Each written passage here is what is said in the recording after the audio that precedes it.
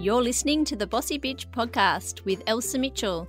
Come along with me as I explore all the remote corners of Australia, uncovering success stories from women killing it in business. I'll inspire you, teach you, and best of all, make you laugh by sharing their journey and mine so that we can grow together in life and in business. Mom, have you seen my pants? Mate, get out of here. Podcast. Welcome to episode 28 of the Bossy Bitch podcast. Today I am speaking to your favourite guest, me, which I think is hilarious every time I say that. I wanted to talk about humanizing your brand versus oversharing. Oh my God, it's a juicy topic, I know.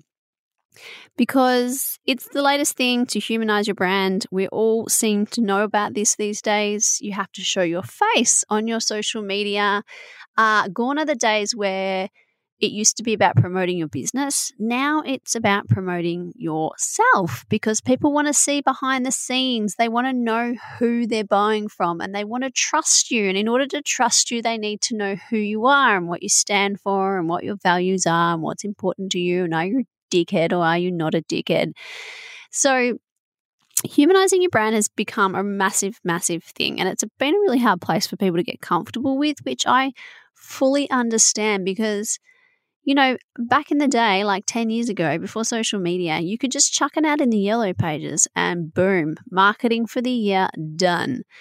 You know, we didn't start a business to become our own models or face of our business. Some people do and they do it well and that's freaking amazing. But for others, we're quite happy just to be in the shadows and do what we do really well without taking any credibility for it. But unfortunately, social media has brought about that humanizing your brand element. The whole reason Instagram and things like that became so popular is because people love that real life, real time element that it brought to it. So, for example, this is my favorite example, Instagram, right? You know, once upon a time we'd be reading the glossy magazines like Vogue or Cosmopolitan or whatever the hell it was you were reading. And you'd see these anorexic models that had been photoshopped to shit and they'd be wearing some usually ridiculous outfit and you'd just be like, oh my fucking God, who actually looks like that? No one looks like that. You know, I wouldn't look like that dress. It looks nice, but that would look ridiculous on me. And so we all flipped out over Instagram because it meant that you could see real people in real life wearing that dress that you'd seen at Country Road or Witchery or Deck Juba, as I like to call it, to Cuba, whatever.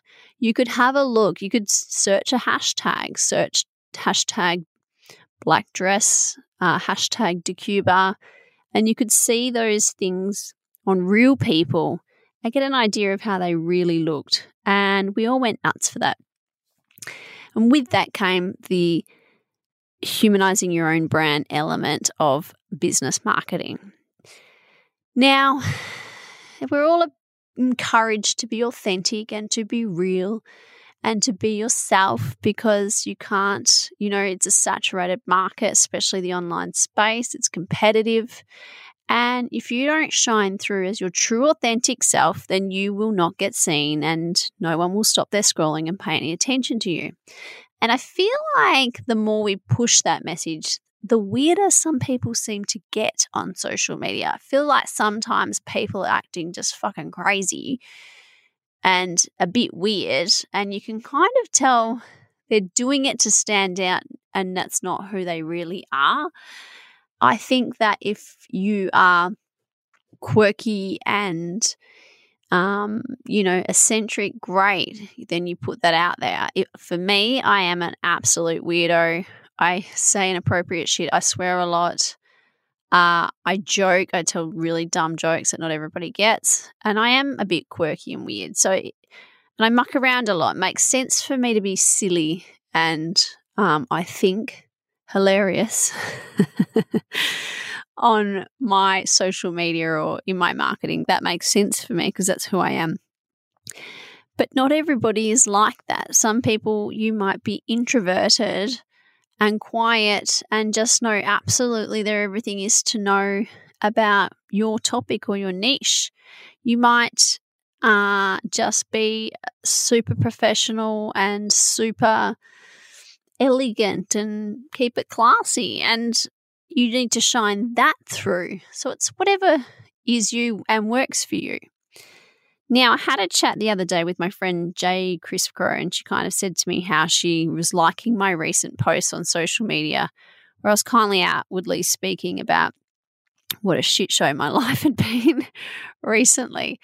And I said, it's interesting because the reason I started doing it a little bit more was because people were pointing out to me, oh, wow, you just look like you've been killing it. You look so good on the socials. And I thought, wow, what a load of shit. I must be really fooling people because I hadn't been having the best time, which is not a secret. I've had a really difficult year.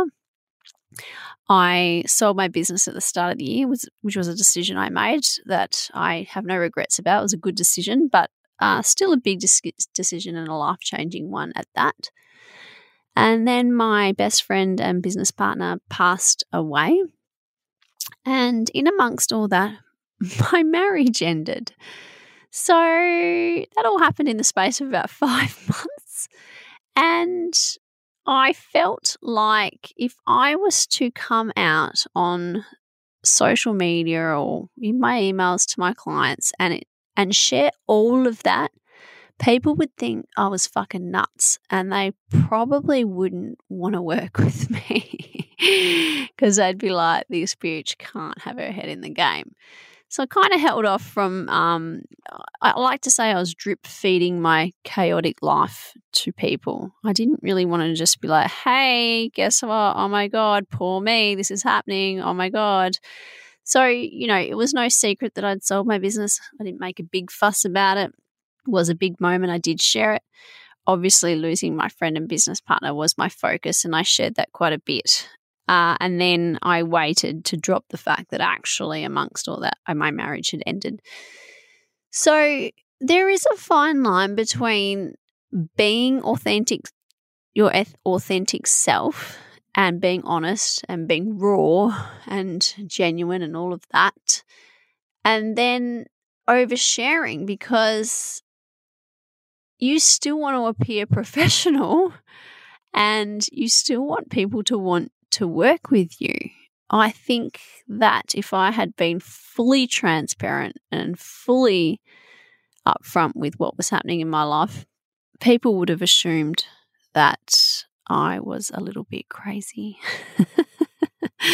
And I was a little bit, but it seemed unprofessional, and I do take my work very, very seriously. I think when it comes to my business and my clients, I will always show up as best I can. Even amongst all the crazy, I will put a smile on my face and I will show up. And I think you're under a microscope when you really expose yourself to all the intimate details of what's happening in your life. And I kind of just contradicted myself because I just publicly announced what a shit show my life was. But that being said, I've waited and I've come out with it in a time where a lot of those events have had a little bit of time to breathe and to heal, and I am in a much better place now than I was back then. But, I still wouldn't like to make it my be-all and end-all. I wouldn't like to get into the nitty-gritty details of all those events and play out just how traumatic they were. So I guess I just wanted to raise the discussion on what is too much. We're so encouraged to be genuine, authentic and raw and, expose our difficulties and our challenges and our hurdles so that you can inspire other people.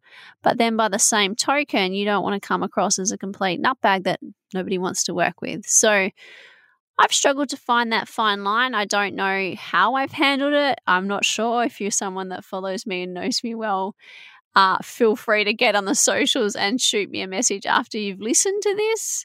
And it's a conversation I'd like to keep going. So for me, I think there is a fine line, and I think you need to make sure there's a balance between keeping up your professionality and as well just keeping it real and sharing a little bit along the way. But I think it's okay to not give everything. Your private life is still your private life. I have children that I like to protect, hence why I don't go on there discussing my marriage or blended family issues. I can touch on them because I think it's fair to say, this has happened. And I have respect for my kids. So I think it's fair that you can keep a lot of your private life private. I just think there is a balance. And if you find that balance, give me a call and let me know. But that's my take on oversharing / being genuine and authentic in your business. I believe I've got the juggle right. I don't know. But thanks for listening to my babblings on that topic. If you would like to come and join me in my Facebook group, it's called Bossy Bitch. And you can meet some of my friends there. And if you join, I will let you be my best friend. The other thing is, if you leave my podcast a 5-star review, I will also make you my best friend. So how lucky are you if you do those things? Thanks for listening. Bye. Thank you for listening to the Bossy Bitch podcast. I am Elsa Mitchell, and you can find me at elsamitchell.com.au, or if you'd like to meet my friends, please head on over to Facebook, and I invite you to join our free group Bossy Bitch.